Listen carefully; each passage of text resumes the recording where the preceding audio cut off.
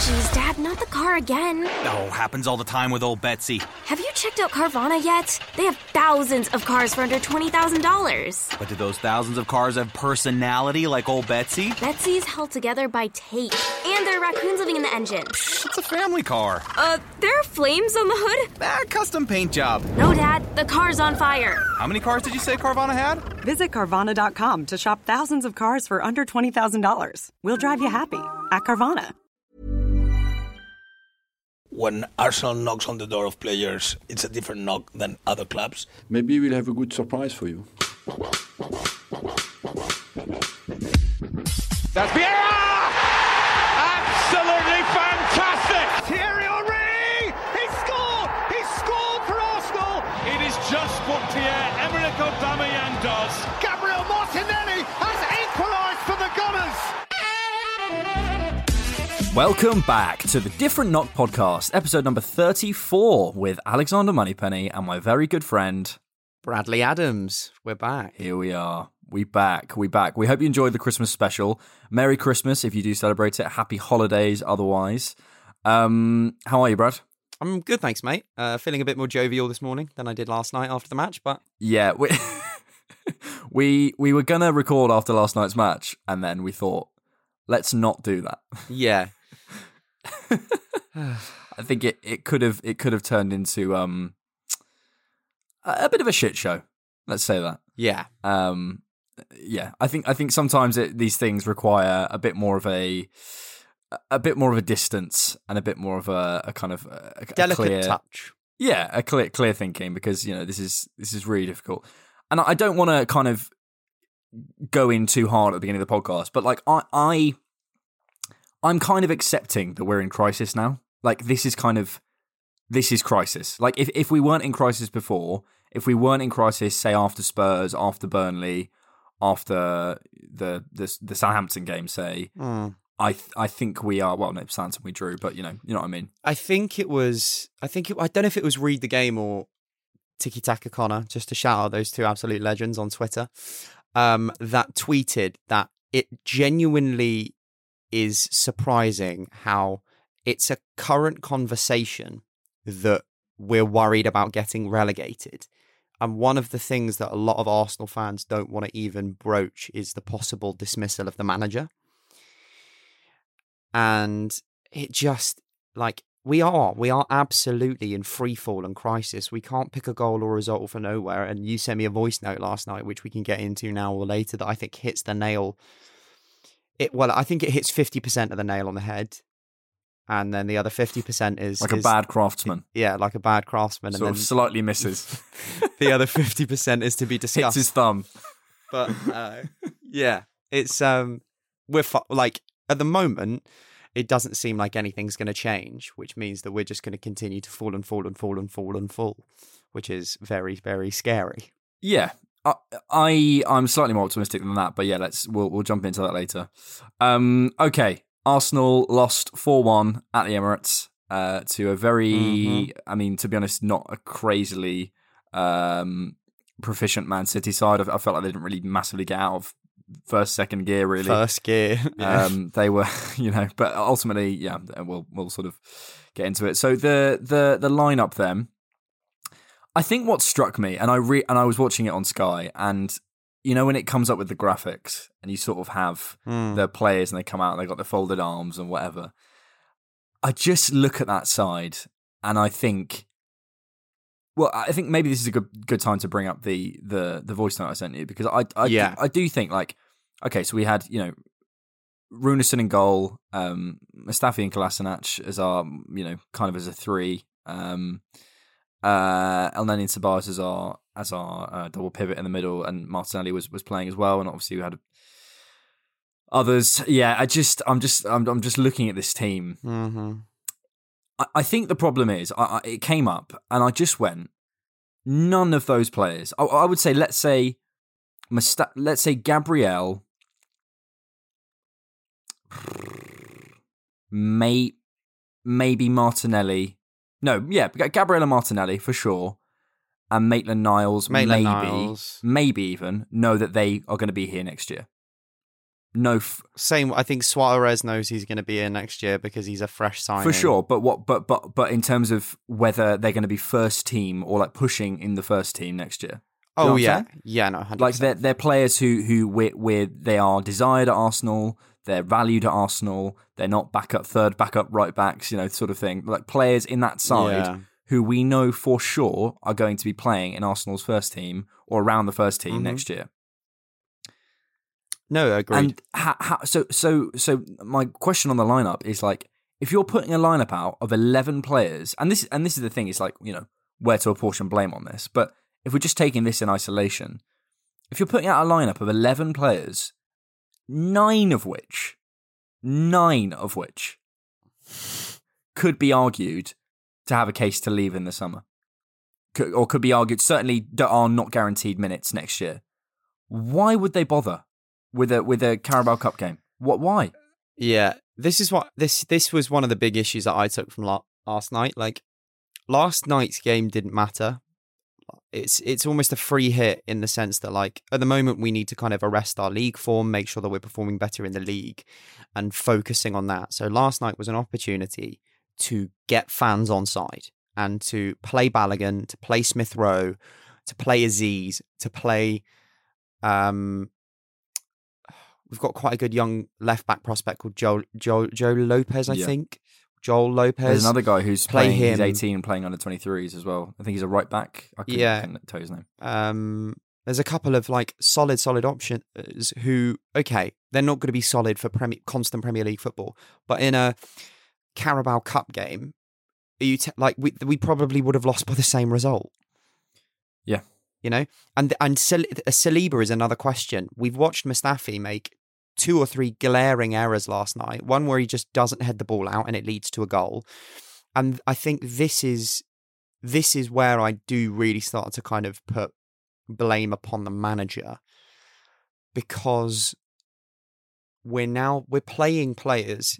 I tweeted it out last night. We played a centre-back last night in Mustafi and then the other centre-back in Kolasinac, on both other side of Gabriel, who bless him, it's basically like he's had 2 corpses next to him last night and has had to try and hold the whole defence together, who were going to leave in the summer. Kolasinac was almost off to Bayer Leverkusen this summer, but they couldn't figure out a wage packet deal, so he will probably be off next summer.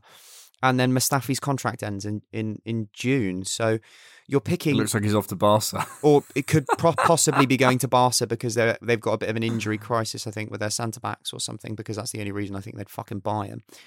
But you're talking about... We've got 2 of those players leaving, and we've got a £30 million top-tier prospect centre-back on not even making the bench. And, you look at Wesley Fofana, who has been seen and written as Saliba's inferior, and he's fucking balling it out for Leicester. He's had some of the best players in this league in his back pocket.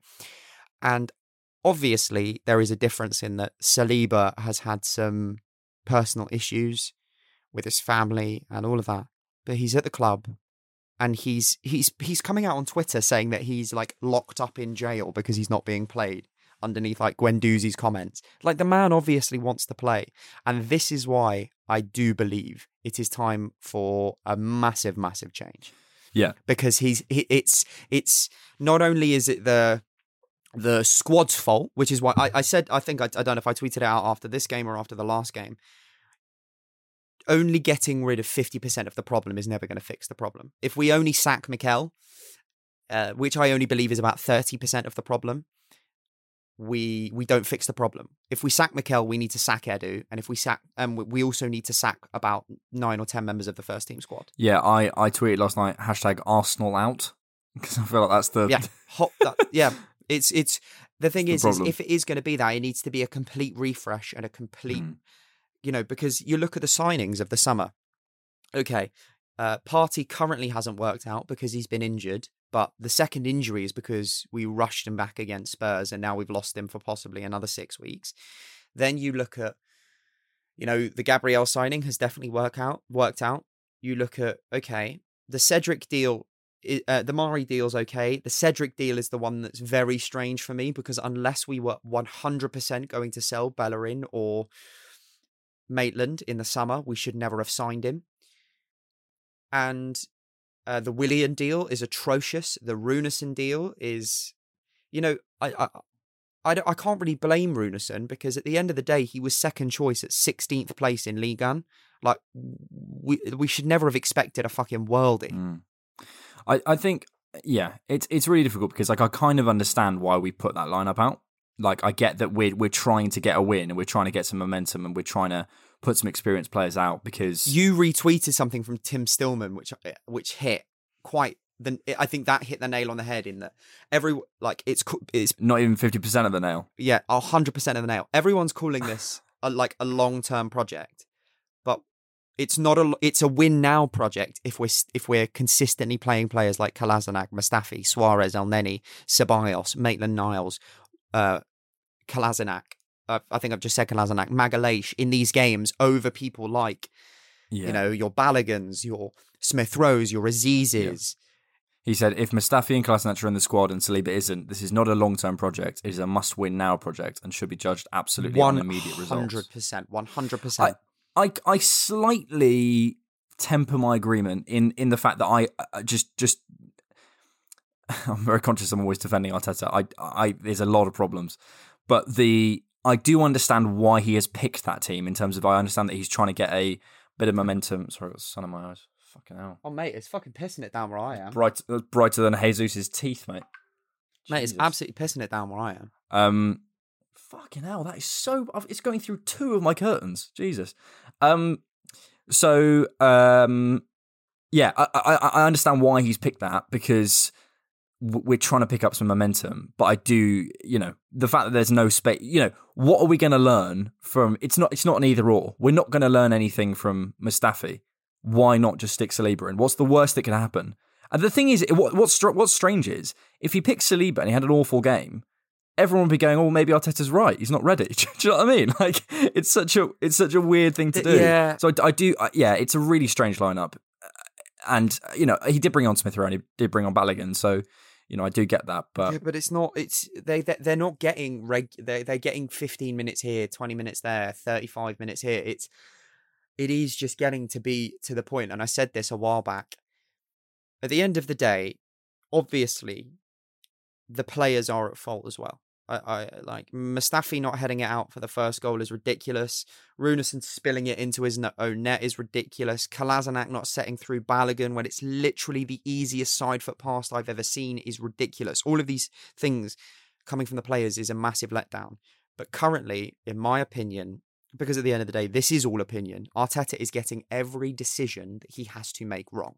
He's getting every single major decision wrong. And it is getting to a point where we would not come back up out of the Championship because of the amount of soft players that we have. Like, I'm seeing, just regular jostling in the box and Ceballos going down and holding his face because he's been clipped by a finger. And these kind of things. And I just think that it is better for us to stop the rot, to flush the club, and to say, do you know what? We might finish fucking 15th this year, or 14th, or 12th. But I would prefer that, and just get somebody in who is willing to change his ideas. And because that's the moniker for me of a great manager. Sir Alex Ferguson never played the same way, like twice. As in, like, if he had to, he had different plans for different oppositions. One of our main criticisms of Wenger in his last 4 or 5 years of his tenure was that he was so rigid in the way that he set his teams out to play football. But Guardiola is constantly changing things. Klopp is constantly changing things. They have the same sort of system and the same style of play, but they implement certain things differently. The issue is we are just doing the same things over and over and over again. And he looks lost because he still looks surprised when it doesn't work. And he talks about, we had a 67% chance of winning against Everton, and we had this percent chance of winning against Spurs. And this is the issue, right? And we've obviously, we love a metric, we love a stat. But one thing I'd love to kind of get your opinion on is, out of all of these games, out of the Everton game that we lost, out of the Southampton game that we drew, out of the City game that we just lost, out of the what was the other one? What was the other one that I've literally just mentioned? And I'm an idiot for forgetting. Burnley. All of these games. When was the last time you've seen one of our strikers miss a sitter? The one I can think of is Lacazette, in that he like air kicks it in one of our last few defeats. But even then, we're not creating clear-cut opportunities. And it doesn't matter how many crosses we put into the box, unless it is creating a clear opportunity and a clear-cut opportunity for our striker to score or even get a shot off on target. It doesn't matter, because we're never going to win if we're just lumping the ball into the box and hoping for the best. And we take the piss out of Sam Allardyce, saying, we don't want Big Sam. But this is Sam Allardyce football, just implemented worse than Big Sam would implement it. Let's get into the analysis of the game, because actually that question's an interesting one. And I think the game state is a conversation to be had, because I do feel the games feel a little bit like they're all blurring into one, because they all feel like very much the same problem, 100%, the same issue, and we're seeing the same mistakes being made over and over again. So I mean, also just from the lineup, there was no Nelson, which I think was bizarre. I mean, I don't know what he's done. I don't know if he's in. Apparently, he was in. Supposedly, he's not. He had a Supposedly, knock. he's not. But again, this is what I mean. It is just getting to a point where one of the things that bought Arsene Wenger a hell of a lot of goodwill and leeway and faith was playing the youngsters. We weren't winning the title, but a lot of what you're saying, oh, you know what? We're getting fourth and we're challenging for an FA Cup or a Carabao Cup, and we're in the Champions League, and, he's blooding in some youngsters. But we're not even doing that. Yeah, it's strange. And as I said, I look at that lineup and I just go, I've literally put on my notes, lineup, fucking hell. Just because it's just so bereft of quality. Runarsson, Mustafi, Kolasinac, Cedric, Elneny, Ceballos, Willock, Lacazette, question marks over all of those people, football-wise. I'm not even talking at Arsenal. I'm talking football-wise, questions over whether these guys are technically good enough. It's bizarre. It's really bizarre. Yes, so we had the lineup. We've been over that. It was all City to start off with. I thought they set up in a really nice shape. I felt all game, to be honest, they were able to. We're so slow getting out from the back. It's Runarsson who plays it, often a very risky ball into either Elneny or Ceballos who picks it up. Turns, the passing options aren't there. City have shut down our passing lanes. We play it out to the side. City press up another 5 yards. It's so basic. And to be honest, I prefer, if they're going to do that, and if Arteta's seeing that for the first 5 minutes, it would send a message. Just start hitting it long, or see what happens. Stick someone tall up there. Fucking stick Gabriel up front. I don't give a shit. Do something else. This is the problem. It was all City, and then they scored within 3 minutes. And 2.5 minutes. The goal itself was. I mean, do you want to talk us through it? It was absolutely. Good cross in from Zinchenko. Mustafi decides to not head it out and try and let Runarsson claim it, and Runarsson does some Superman double punch through the air. Jesus gets in between the both of them and nods it in. And it's pathetic. I think the saddest part of it is I laughed. Yeah, and it's like this, and I saw all this on Twitter. We know Mustafi makes these mistakes. Everyone knows. Why are we not fucking playing Saliba? Because at the end of the day, if Saliba makes that mistake, you are inclined to think he might learn from it. I don't even think Saliba would make that mistake. I wouldn't make that mistake. I'm seeing a ball coming in. I don't know where my goalkeeper is, and I don't know where the striker is because I don't have fucking eyes in the back of my head. Now, Runarsson hasn't called for it. Because that's the difference. If Runarsson calls for it, and then doesn't claim it, and Jesus gets there first, that's Runarsson's fault. But when I was watching and when I was listening, Runarsson doesn't call for it. Mustafi just decides that it's the keeper's job to come and claim it, even though it's fucking half a foot away from his head, and doesn't head it out. It's simple defending of just clearing your lines, and this is why I want in January like literally 9 players sold, Arteta and Edu gone, because I do not want players like Saliba, like Martinelli, like Saka, like Tierney, like Gabriel, corrupted by this idea and philosophy that, one, that this is enough, and 2, that this is how you play football. I actually think Gabriel has a bit of something to answer to on that question as well, because like the ball comes in. I guess he just assumes that Mustafi. I mean, it sort of comes to your point. He sort of assumes that Mustafi's going to hit it, and he's left absolutely rooted to the spot. And it's really bizarre, because you get that image of the ball just floating in. Mustafi leaves it, Runarsson leaves it, Gabriel leaves it, and Jesus has got a free header, and it's really poor. From then on, the thing is, I understand what you're saying, but I don't think you can blame Gabriel at all, because any Sunday League competent centre-back would assume in that situation that the other centre-back is going to head that out. Yeah. And, like, literally anyone is going to leave Jesus, because because the thing is, right, what you watch for in that next phase of play is, if Mustafi heads it out, what Gabriel does is he looks to the edge of the box to see who that ball has gone to close down that lane. He's expecting to do that. He's expecting to not have to mark Gabriel, because Mustafi is going to head it clear. He's expecting to go, okay, where's the ball gone? Who's it gone to? Who do I need to press? Who do I need to mark?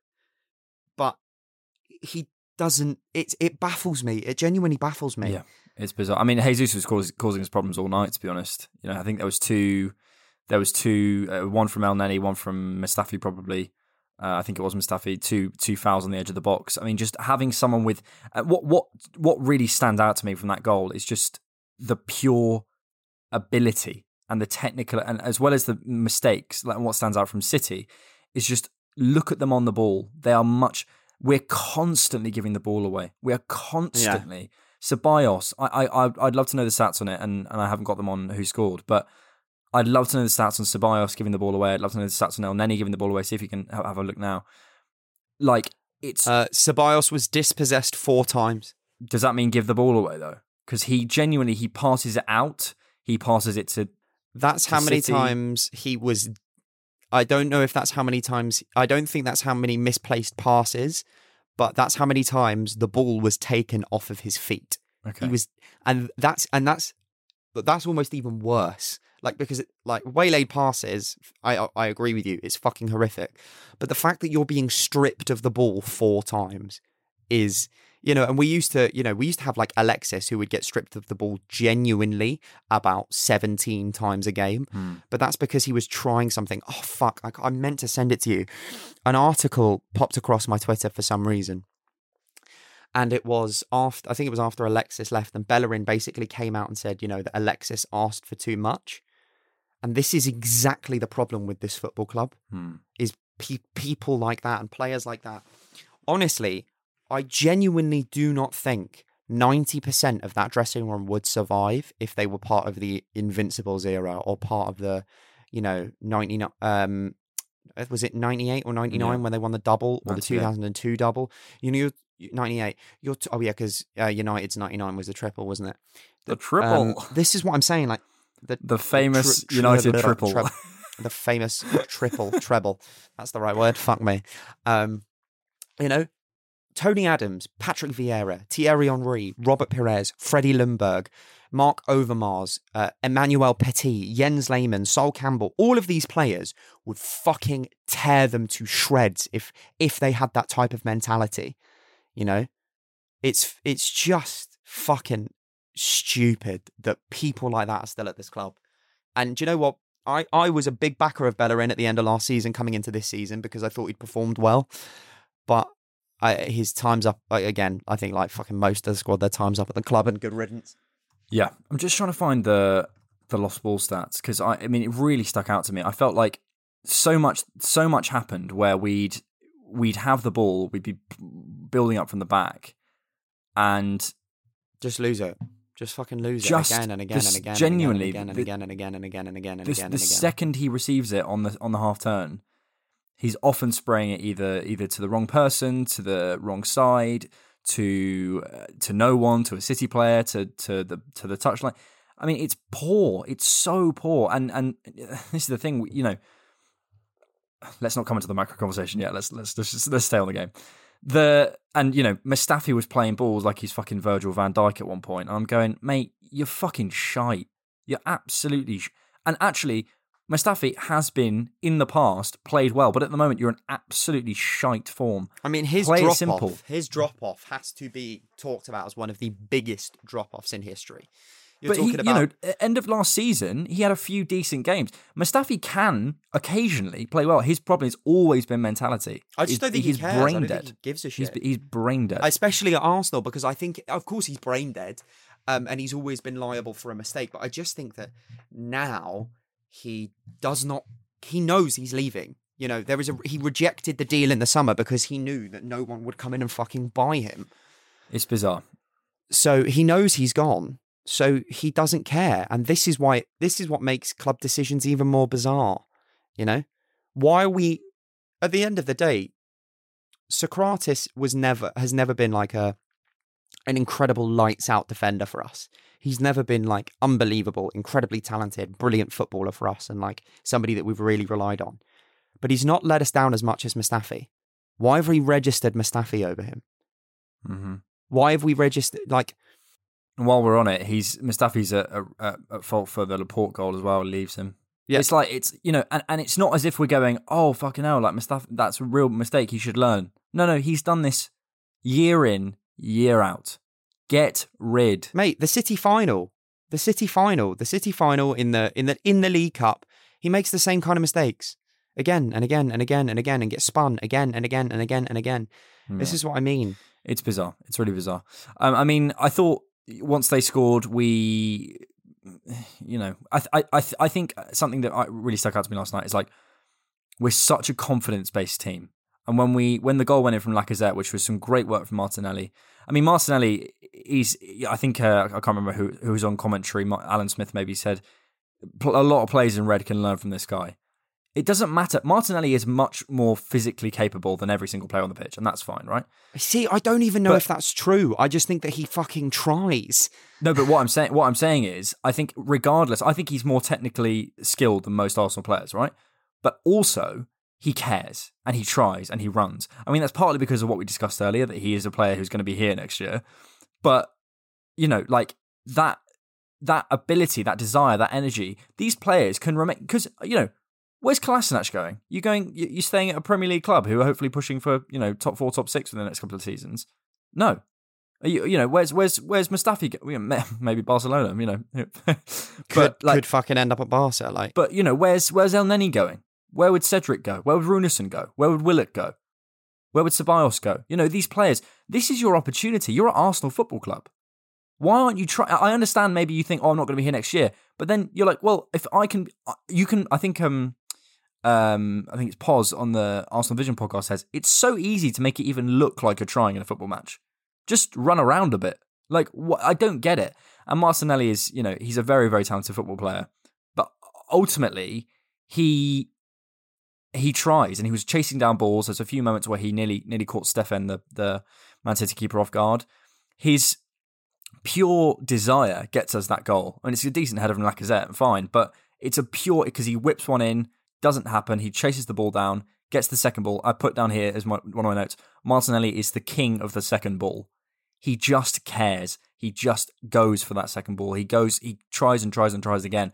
He'll throw himself into anything. When you have players like that, you reward them, and he will be rewarded. And I hope it's at Arsenal, because at the moment, if you're him, you're going, listen, I'm at a club which, this is a perfect opportunity to show myself off as a player who can be picked up by a better team, because he will be, if he keeps this up and stays. If we do get relegated, he will go to a big club. Oh yeah, he'll go, and I think he'll stay in England probably if we get relegated, because he's not quite ready for a Barca or Madrid. But if he keeps the desire up, I think he could get there. He's just hungry. And so many of these players are and he's not confidence-based. He was, before the game, he was giving it, he was clapping, he was talking. This guy's 19, 18 years old, how old he is. He's talking to seasoned professionals who have let themselves down, who have fully let themselves down. It's disgusting. Yeah, no, 100% agree. It's disgusting. I think the issue with talking about this game is there isn't a lot to talk about other than regurgitating the same old things, but saying, this is the issue, right? we came up against a good team tonight. We haven't played a good team since we played City and Liverpool in the league. United, you could say yes, but they weren't really on form when we played them. So, I mean, Spurs are good at what they do, but Spurs are good at what they do, but they're not like a technically gifted good team who are almost going to match the style that Mikel wants to play. They're not going to cut you open. Mikel wants to keep the ball and try and do things with the ball, whether it's fucking 3 centre-backs or 5 at the back or whatever. We came up against the team tonight that are going to do that. And they did it much, much better than us. And I think this is the telling moment for me. Well, I mean, I knew this fucking 12 games ago. It's just surprised that Mikel. I think this hopefully is a telling moment for Mikel that in games where teams are going to try and keep the ball and they want to play that style of football, they want to play the style of football that you want to play. They're better than you, so why are you playing like that? You know. I thought once our goal went in, immediately we were running more. We had more confidence. It was bizarre. You know, it was such a confidence-based team. It's incredible. I did feel. Part of our problem is, as I've discussed, is Ceballos and Elneny are so technically poor, or can be so technically poor, because actually Ceballos has really good, is technically great, but he's so wayward sometimes. It's so bizarre. Like it's almost like he's so flappy and like a bit all over the place and just plays strange balls. I thought we were growing into the game, but we were 30 yards away from where it mattered. Essentially, you know, there was no one in the centre circle. There was Elneny and Ceballos were so flat. There was no angles to play it around. And eventually that confidence goes and we invite the pressure back from City. They get the free kick and fucking hell, Runarsson. I mean, you know, here we are again. Do you know what I mean? It's just like, as we discussed, you know, this isn't helping my Runarsson isn't that bad agenda. I'll be honest. Perfect third choice keeper. Definitely not. Shouldn't be playing games against Man City. Yeah. I mean, if you're Matt Macey, you must be fuming. I think, yeah. There's nothing else to say. Like Brad's too angry to speak. He's fucking. Also, we bought him from 16th place Dijon and he wasn't even starting for them. What do we expect? Yep. And this is why I mean, if we do sack Mikel, we need to sack Edu and we need to sack 10 of the players, as in just sell them in January or sell them in the summer, because Edu is the one, and Vinay as well. All of these people are the ones sanctioning these deals, whether it's a £2 million bargain or not. There is a difference between a £2 million bargain like Rob Holding, who, okay, is not a lights-out centre-back, should not be starting or ever captaining Arsenal Football Club, but could easily start at a bottom 5 team in the league. Runarsson, I genuinely don't think he starts at any other team in the league, or even his second choice at any other team in the league. He's like championship level. This is the difference. And it is no surprise that it was always known that Arsene Wenger had a hell of a lot of say in transfers. It is no surprise that after Wenger has gone and we've dismantled our scouting network, if you talk about the players that we've bought, the percentage of players that we've bought that have actually come good for us is fucking horrific. Yeah, for sure. Yep, their second one in with Mahrez. I thought their third was it Foden who chipped Runarsson again? Poor from Runarsson. To be honest, it was offside. It was offside, but also offside. it was just pure quality and ability. Again, you know, just that beats us out every time. I thought Pepe looked lively for moments in the game. You know, he looked like he was trying to get something done, but again, he's just so isolated, so disconnected. There's such a lack of connection with anyone in that sense. You know, we haven't got anyone in that central space. Is interesting that, you know, Smith Rowe comes on and plays one through ball pass and he looks like fucking Messi. There was I mean, you look at their bench and they bring on Aguero or even, you know, Carl Walker, you know, Ferran Torres, you know, like they're just a lot better than us. So I'm not particularly annoyed about the results, but I think it is, again, it's we knew so, we were going to lose. Yeah, but we it's knew, but like, it's the even manner. if we played it's the manner in our which full we, strength squad. It's the manner in which we lose, which is the same. Even if way we again. play Partey, we play Leno, we play David Luiz, we play Mari, we play, all of these players who are kind of like first choices in a lot of these positions. We're still likely to lose the game, but it is the way in which we've lost it and the fact that we've not given the opportunities to people. For sure. And then finally, well, no, they had the Laporte goal, which again was just, I think by that point I'd kind of switched off. I was just a bit like, oh mate, I'm not even going to lie to you. I didn't watch the last 10 minutes. Yeah, it gets so depressing. It gets so depressing, and you just sat there going, pointless. It's absolutely pointless. Yeah, why, like, we're 4-1 down. We look shit. I know what we're going to talk about on the podcast. So, as in, like, it's not. I can dissect 80 minutes of football. Nothing's going to change. Yeah. In the last 10 minutes? Well, you might have. In which case, you might have missed the Kolasinac 80th minute when Balogun's clean through. Oh no, that's when I switched off. That was the moment that I decided. No. I think that's fair enough. That was that. I watched that happen, and I was like, nah, I'm done. Balogun's clean through in the inside right channel, and and Kolasinac has the easiest pass and just turns. And I think that sums it up. There's another one of El Neni where we're breaking and El Neni just turns and plays it back. It's a team devoid of confidence, quality, ideas. Okay, but one of my issues with this is bizarre. I understand the whole confidence thing, right? But there has to come a point where you recognise that we're doing this in games, that we're doing this every game. I don't think it's just confidence. It is instruction. Because as much as you could say, okay, Kolasinac doesn't play that killer pass because he doesn't have the confidence, but El Neni in that moment has 3 players in front of him. I think 1 player to the side of him. There's masses of space. It's an easy pass to make, but makes the decision to turn around, to play it back, to keep the ball. It is instruction, because we're seeing this on a regular basis and on a regular occasion. In the moments like those Kolasinac ones, I agree with you. That's because a player lacks the confidence to play that through ball. But in 60 to 70 to 80% of the game, when we are deciding to turn around and to play it back to the centre-back, or to turn around and to play it back to the goalkeeper and play in that fucking horseshoe shape, that is instruction. They are being instructed to do it. And I don't care if Mikel Arteta doesn't have the confidence in his team. I don't give a shit. The horseshoe isn't working. Fucking change it. Yeah, but I do think confidence is probably a bigger factor than maybe you've said there, because I think, Kolasinac doesn't play that because he doesn't have the quality. And if you don't have the quality, you won't have the confidence to play the ball. That's it. These things are all. I agree with that. I agree with that. But that's what I'm saying.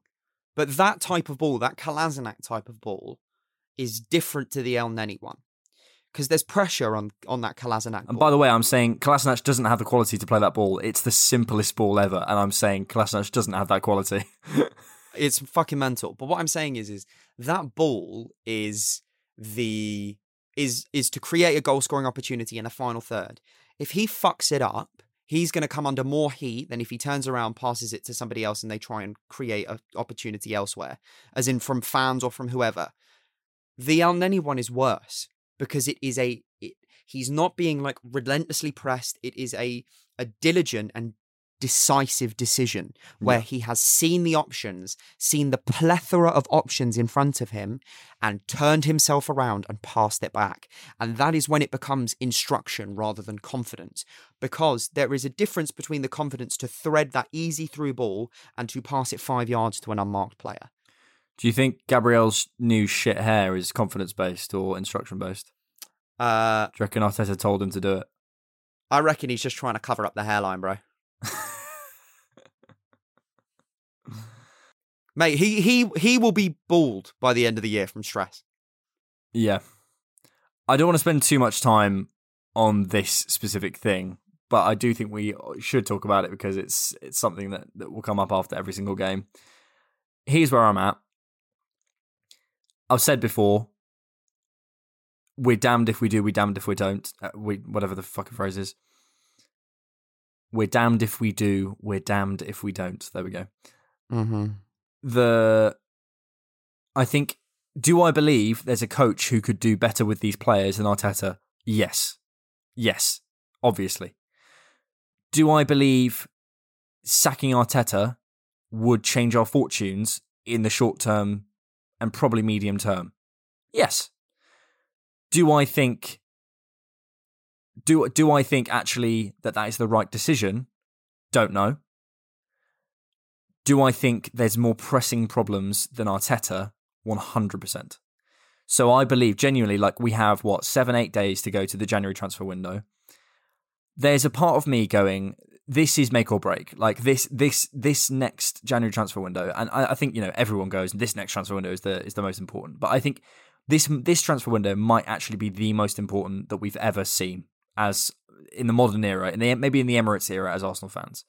Potentially maybe the 15-16 one or whatever it was where we just signed Czech. That was stupid. Maybe some others that I'm not thinking of, but I think this one is decisive. We're going to be 15th, 16th in the league. We might even be in the relegation zone by the time we get there if we lose against Chelsea, right? Mm-hmm. If we don't see significant investment, because I don't, like, I was saying this last night, like, if we have to pay an extra 5-10 million for a player in January that we wouldn't have paid in the summer, unlucky. That's your own fault for not buying him in the summer. You've made this. You've made this problem yourselves. You've known that this squad is not good enough for long. And by you, I mean Stan Kroenke, and I mean Ivan Gazidis, and I mean Raul Sanllehi, but ultimately they've left now, so it's on Stan Kroenke. And Edu and Vinay, because they're not, as in, like, they've had a transfer window. They're not new into the club. But if they really believed, then they should have. I'm withholding my judgment, and I'm withholding my calls for Edu and Vinay and Arteta and stuff to go. Yeah, but I think Vinay is different. Vinay is different to Edu because Vinay has been at the club for a long time. He's in a new position, though. It doesn't matter. It does matter. He's in a new position that is the redressing of what he already was doing. He was still massively involved in the running of the club during the Gazidis era, and so. And I'm not absolving him. But what I'm saying is this is the first time he's in a position of ultimate power, whereby he can sign off on these deals. That's the first time. Beforehand, it had to go through the person who's going to sign off on these deals, right? So I'm withholding my judgment until the end of the January transfer window to go in on Edu, Vinay, and Arteta, right? Interestingly, Arteta has distanced himself and said that Edu is the person who's handling January, which I think is a bit of a red flag, because I'm going, okay, so you're absolving yourself of responsibility. If this doesn't quite work out, fine. This is the thing. I have no sympathy for Stan Kroenke if he needs to pay another 5, 10, 15 million on top of whatever for a player. The situation, we have to sort out the Saliba situation, the Ozil situation, the Mustafi situation, Socrates, Kolasinac, like all of that ilk of player, because we're hearing fractions. If you have a massive squad and half of them aren't playing, there's going to be problems at the training ground. So if you don't deal with these things, whether it's pay off their contract, whether it's find them a new club, whether it's whatever it is, if you don't sort it out in January, I have very, very little sympathy for you, because ultimately you're in this position where you have a football club, and this is directly to Stan Kroenke. You have a football club which is in desperate need of investment, is in desperate need of change, and has been, and he's in that position because you have mismanaged it for so long, because you have put the wrong people in charge. Ultimately, the buck stops with him. Those wrong people have made the wrong decisions. The Raul Sanllehi's, the Ivan Gazidis, whoever you want to say who it is now. Ultimately, in my eyes, Edu took full reign of the transfers middle of last summer window, which is not enough time, okay? Full reign. And now I'm not saying he wasn't involved before. I'm just saying because Edu might have had 400 ideas, it doesn't matter. Ultimately, Raul would have signed off on it. Raul would have been the person who said, okay, this is what we're doing, okay? So I'm giving them until this January transfer window. If we're looking at those players since then, we're looking at Gabriel, we're looking at Partey, we're looking at Willian. Okay, really, and it's 2 out of 3. And Runarsson. Okay, so okay, fine. So it's sort of 2 out of 4 at the moment. Okay, so until the end of that window, I'm withholding my judgment. If we get to the end, this is my point. If we get to the end of that window, we have not dealt with the Ozil situation. We've not dealt with the Saliba situation. We've not got rid of at least one of or two of Socrates, Kolasinac, those sort of players, dealt with those situations. If we've not got those people at the club and brought in significant players, a creative midfielder, and probably at minimum a properly good creative midfielder who can come in straight away, and maybe a centre back or some other investment. If those things don't happen, because we've been told that that's what they want to do, it's clear that is what they need to do. If they don't do that, then all bets are off for me. Like I'm going, okay, so at that point, then you actually don't really. I'm questioning whether you care, Kroenke. I'm questioning whether Edu has the skill. I'm questioning. No, but Alex, They've not cared for years. Of course, they don't care. It's money. But they've just invested £50 million of their money. This is what I'm saying. It's mixed messages. But yes, but okay, but Alex, there is a difference between asset protection and caring about an asset. If he cared about the club, he wouldn't put us up as collateral damage for a £4 billion stadium in the US. There is a difference between asset protection and actually caring. They have put the bare minimum in for years. £50 million of their own investment since they took a majority share in this club is a joke. It's a joke. But they've put in a self-sustaining model, which up until now, they have let the wrong people manage. And I think, in my opinion, there could be a version of this, sorry, I'm nearly finished. There could be a version of this where they have realised that's not worked and they are now moving towards being more involved with Tim Lewis, with the investment of Partey. So I'm holding my judgment off till January, is what I'm saying. Of course. Yes, I understand this. Okay, my judgment is done. I don't think you can give them January because what's going to change? Loads. We have to be realistic about this. No. We have to be realistic about this situation. We didn't pay off the Ozil contract in the summer because it's £18.5 million. We're not going to pay it off now. It's not going to happen. We're not going to pay off contracts of Mustafi. We're not going to pay off contracts of Kolasinac because, again, that's more money that we need. It's just not going to happen. The only way that we get these players out of our club is if we sell them. And it will either be for free or it'll be for £2 or £3 million. Even if we get rid of all these players and we bring in a creative midfielder and, let's say, I don't know, a forward option, because I struggle to know where we even need to strengthen this squad because it feels like we need a brand new, fresh 11 players. There will still be the teething issue. This is the issue, right? The players aren't the only issue. Arteta is an issue and Edu is an issue. The three of them, those three issues combined creates the Arsenal enigma, because it is the fact that we've not seen a change in formations, in tactics, in style of play. That is a big, big issue. The fact that the players don't give a shit and are terrible is a big, big issue. The fact that we were 2 for 4 in the summer for signings and we realistically needed to get more players out and bring more players in is an issue. It is not a situation now where only doing one of the 3 things is going to fix the whole problem. And if, say, for example, we give them January and they bring in, they get rid of, let's say they get rid of Mustafi because he's only got 6 months left, and they get rid of Kolasinac. So they get rid of those 2 players. Let's be optimistic that they're able to do those things. Oh, and Socrates because he's not registered. Let's say those 3, and they bring in, let's say, like a fucking Buendia or an Arouar or whatever. They bring in a creative midfielder. That does not fix the issue that we're not playing a £30 million highly rated French centre-back prospect. We have stuck with the same tactics for the last 12 games that have got us, 4 points from the last 12 games. But that's also including cup games, so it's a bit difficult to cut points. We aren't fixing any of these issues just by signing players. There is a lot of issues that stem from the tactics being employed by a manager who unfortunately has proven himself to be incapable of performing in this role now. Because what we saw is a new manager bump. We saw players want to fight for the manager, players want to impress, and now they're comfortable again? I think we forget sometimes football is a results-based game and is a game where 11 men go up against 11 men. For me, I'm not ignoring the problem of Arteta. I'm just saying it's not, for me, the primary problem. I don't think either are as bad as the other. I think it's again, it's. I see a lot of fans doing this. It is. I'm trying to find a word.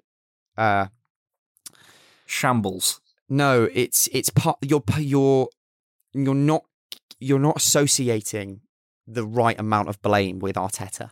It is 50-50. The players are letting him down. So either stop picking the players or change the tactics to try and elicit a different response.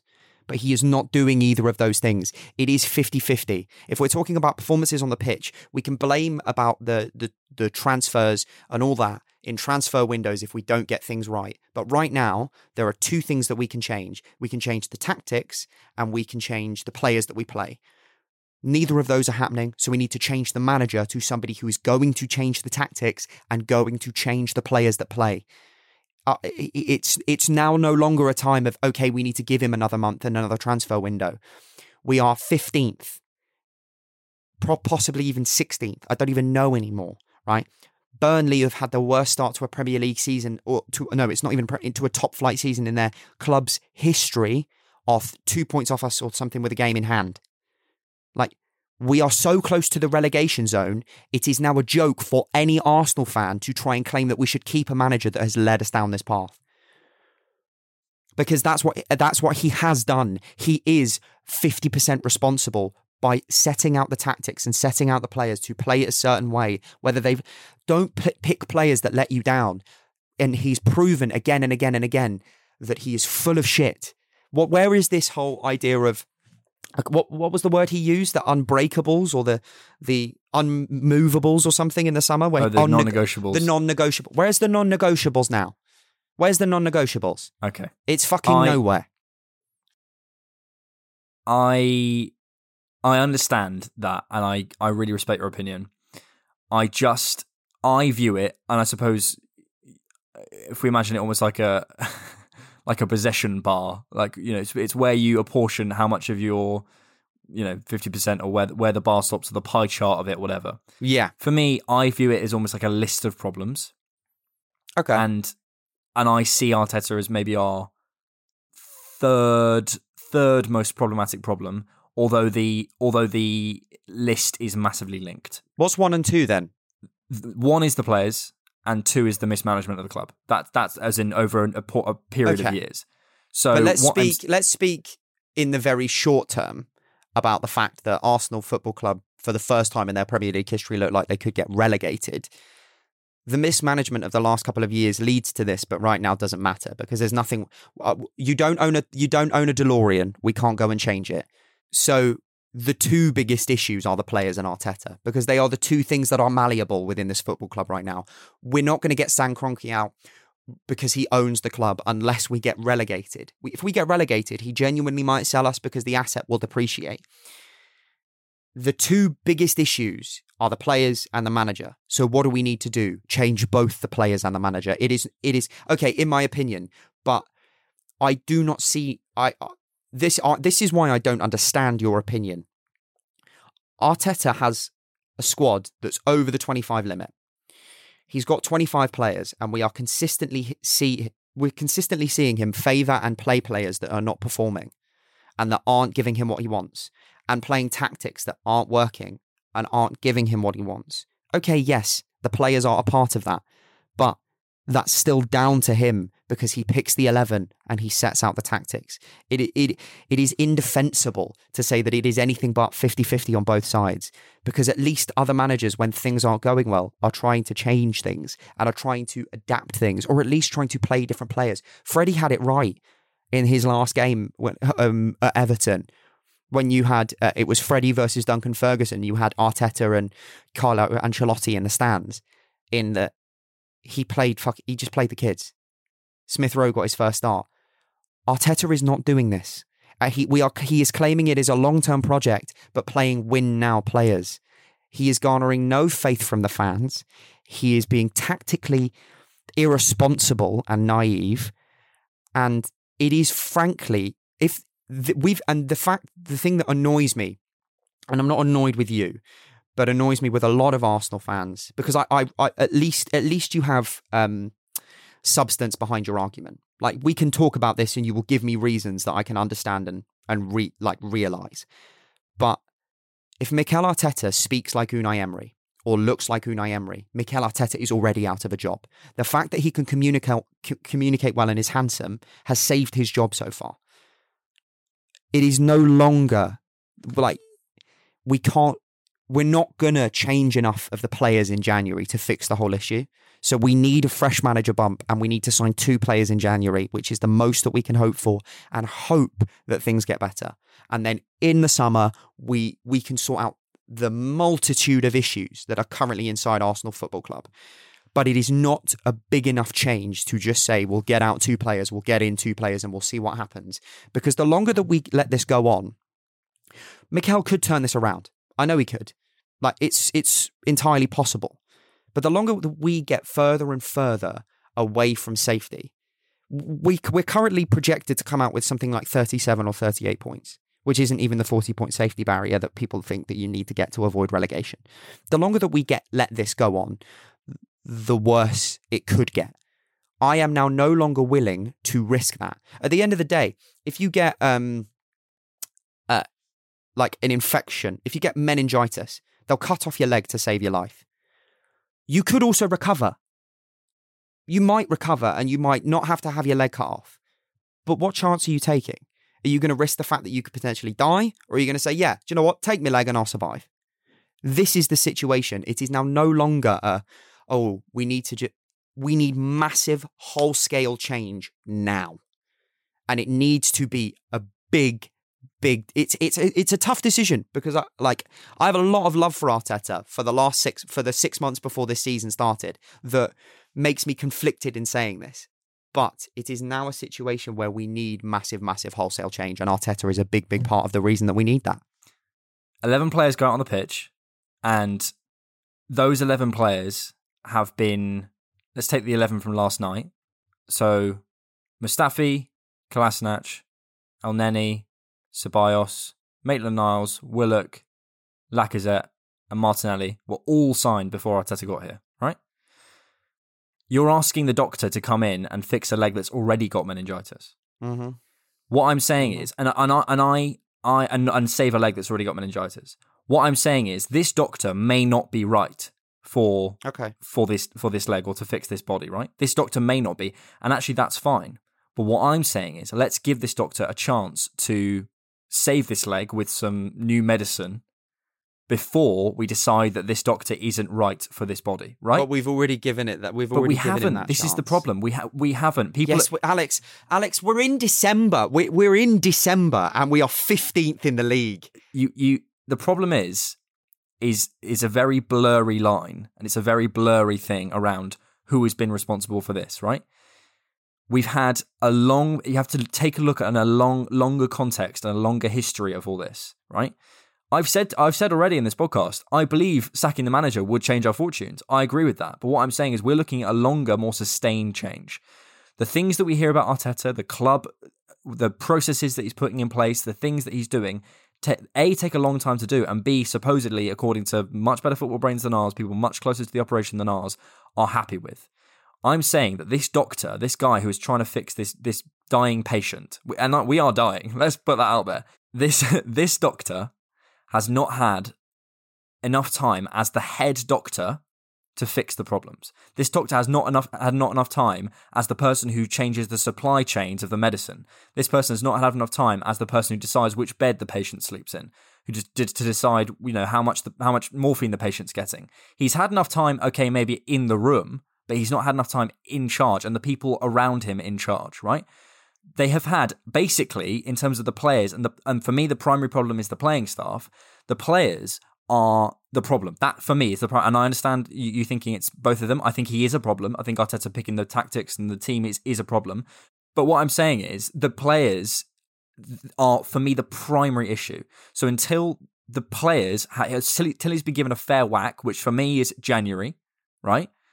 Until he's been given a fair whack, if things don't turn around by February, I'm with you, mate. I'm all in. I'm all in on Arteta out. If we get to February and we're still in the same position, Arteta's got 2 more players in, got some more players out, has been able to make some more changes and all that sorts of thing, then I am with you. But he has not had enough time with this current executive structure, which changed in August. He has not had the time to sort out the squad. I've got a few issues with that. You say that people with better footballing brains than us are saying that that he's doing a great job and that they see a beautiful future and they want it in charge. Who are those people? Pep Guardiola. No, Pep Guardiola says that he's a good coach. No, last night Pep Guardiola said, and I will quote, because also Pep Guardiola doesn't set out our tactics, isn't on our training field. Sacking Arteta would be a big mistake, Pep Guardiola. Pep Guardiola urges Arsenal to keep faith with boss. Friends with Mikel Arteta.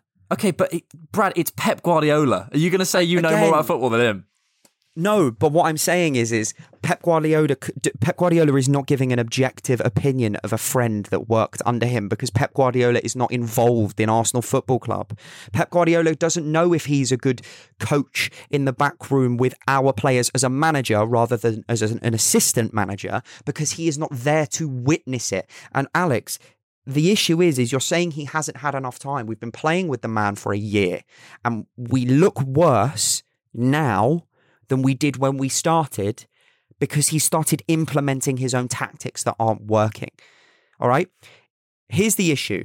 He could have January, and I agree with you. He could have January and turn this around completely. But there is just as much chance that we get to the beginning of February and we're at 18th, 6 points off safety, and we've wasted 2.5 months. One of the big things about when we signed Arteta, and one of the reasons I think Poch lost his job before he deserved to, is that Tottenham looked at us, saw how poor we were, and saw that we were getting very close to sacking our manager. And there were a few managers in the offing at the time, and one of them was Jose Mourinho, and we were linked with Jose Mourinho. So Tottenham sacked their manager, and within 12 hours got Mourinho in, because they knew that across the road in North London, there was the opportunity. I never want Mourinho at my club. I think he's a cancer. But there was always the opportunity that we sacked our manager first and got the manager that they wanted in. It's the same situation. Ollie could go at United. And then if they get Poch in, or if they get, Allegri in, or somebody, it narrows down our options, and then we're 2 months later than everyone else. We're 2 months later to making a decision that I'm 50% sure that we're probably going to have to make at the end of February anyway. It just gets to the point where I know they only had from August, and I understand this, but this isn't a regular season. The window didn't close on September the 1st. So they have had as in this new structure, they've had a full summer. With Edu in the technical director role, they had a January in which, we brought in Mari and Cedric, who currently haven't increased our fortunes. Arteta has had us training and playing for 12 months now. We're worse than when he took over.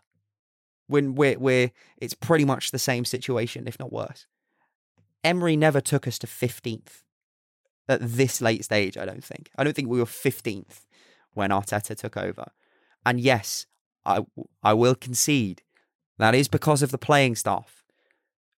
But don't pick the same players then. We've seen players like Smith Rowe, like Balogun, like... What are his options? All of these young players, Martinelli, caring, running, dying because they want to impress.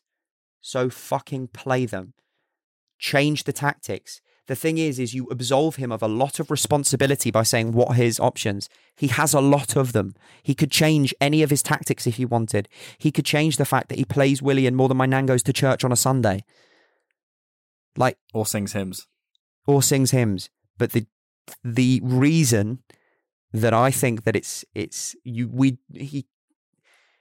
we need to get a new manager in for 6 months and then plan to get a new manager in the summer and start the rebuild on January the 1st, is I don't want to waste another transfer window. I don't want to waste this January buying players for a manager that has already, to me, conveyed himself to be incompetent and incapable. So start planning for the next one, because I don't want to waste £40 million signing 2 players in January that if we have to sack him in February because, again, he continues this trail of incompetency, we then don't need. I don't want another situation where we have a fucking Granit Xhaka, who's a player that Arteta might never have signed, or a Ceballos, or a Lacazette, or a Kolasinac, or a Mustafi, or all of these players that this manager hasn't signed. I don't want these situations where you then have a player that doesn't suit the play style of the next manager that's going to come in, because it's not just a question of the players now. It was a question of the players at first, 100%. You could have laid 100% of blame at the players at first. But the fact that he has not tried to elicit change in the way that they play football, in the changing of the tactics and the changing of the playing squad, is now the reason why it is time to cut ties and try to... We need a new manager bump, mate. We're 15th. It's December the 23rd. And we look like we're on course, not only, for our lowest Premier League position ever, but we look like we're on course to barely beat the drop. That is not just a question of playing stuff. You're right. This season is over. So that's why I'm saying, let's give him until the end of the January transfer window, until the beginning of February, see what happens, and then let's get someone into the end of the season, give us a save, and we'll see what happens. Listen, we won't agree on this, and that's fine. But the ultimately 11 players go out there on the pitch, and you're not telling me that... Picked by a manager. Yeah, they are picked by a manager. With tactics picked by a manager. They are tactics picked by a manager, but I'm saying that you're telling me that Mustafi, World Cup winner, El Neni, Egyptian international, you're telling me Ceballos, Spanish international. Not a full cap Spanish international. He played for the under-23. Bosnia international. I could play for Bosnia if I changed my designation. Like, I've been to Bosnia. It's a tiny fucking country. Maitland-Niles play for England. Lacazette used to. Willock's played for under-21s. Martinelli is playing for under-21s. Suarez has used to play for... What I'm saying is we're finding that most of these players used to be internationals. Okay. So here's the thing with this issue, though. He rarely starts Suarez, rarely starts Willock, rarely starts Maitland-Niles. And then... Yeah, he plays other international players who are still letting him Brazilians, down. Willian, does he play for the Brazilian national setup? Probably used to at some point, yeah. Probably used to at some point when he was good, when he came from Shakhtar to Chelsea, but doesn't anymore. Lacazette hasn't started a game for France in like 4 years because Giroud starts over him. This is the issue. You're saying... But these aren't shit players. They're letting themselves down. That's the primary problem. Of course, but no. But the players that you're talking about, Maitland-Niles, have only just started to play for the club again. Maitland-Niles have played something like 4 minutes of Premier League football since the squad registration date, up until Bellerin got suspended. Okay, but this is tenuous. You know what I meant. Last night... No, it's not, Alex, because you're pulling on ideas. We're talking about a 12-game rot. You're talking about a 12-game rot and saying, well, because he started out... Like, no, you can't say, like, well, Ainsley's an international. He hasn't been fucking playing him, mate. Okay, but this fine, is what I'm mean. saying is, the point of what my point was that he's starting international players. These aren't like... These are players who are letting themselves down. Okay, and what do those international players have? More money than us. Different managers with different tactics. Listen, Brad, we're not going to agree. That's fine. I was going to get some questions, but we're already 10 minutes over, so we should probably end it there. We should probably end it there, mate. Lovely as always. I do love you, mate. I can't wait to look back. I love this discourse. I can't wait to look back on this podcast when Arteta has won the Premier League in 2 years' time, and just hear you just eat your words. I can't wait to watch this in 2 leagues' time when we're playing Sunderland in League One at the Stadium of Light. Yeah, that's probably more likely. All right, boys. Pleasure. All right. Thanks. See you in a bit, mate. Bye-bye. Bye-bye. Thank you so much for listening to the Different Knock podcast. If you enjoyed that and you want to hear some more, please subscribe or follow us on whatever platform you use for a new podcast after every match. If you want to support the show, check us out on Patreon. and find us on Twitter at DiffKnock. Thanks.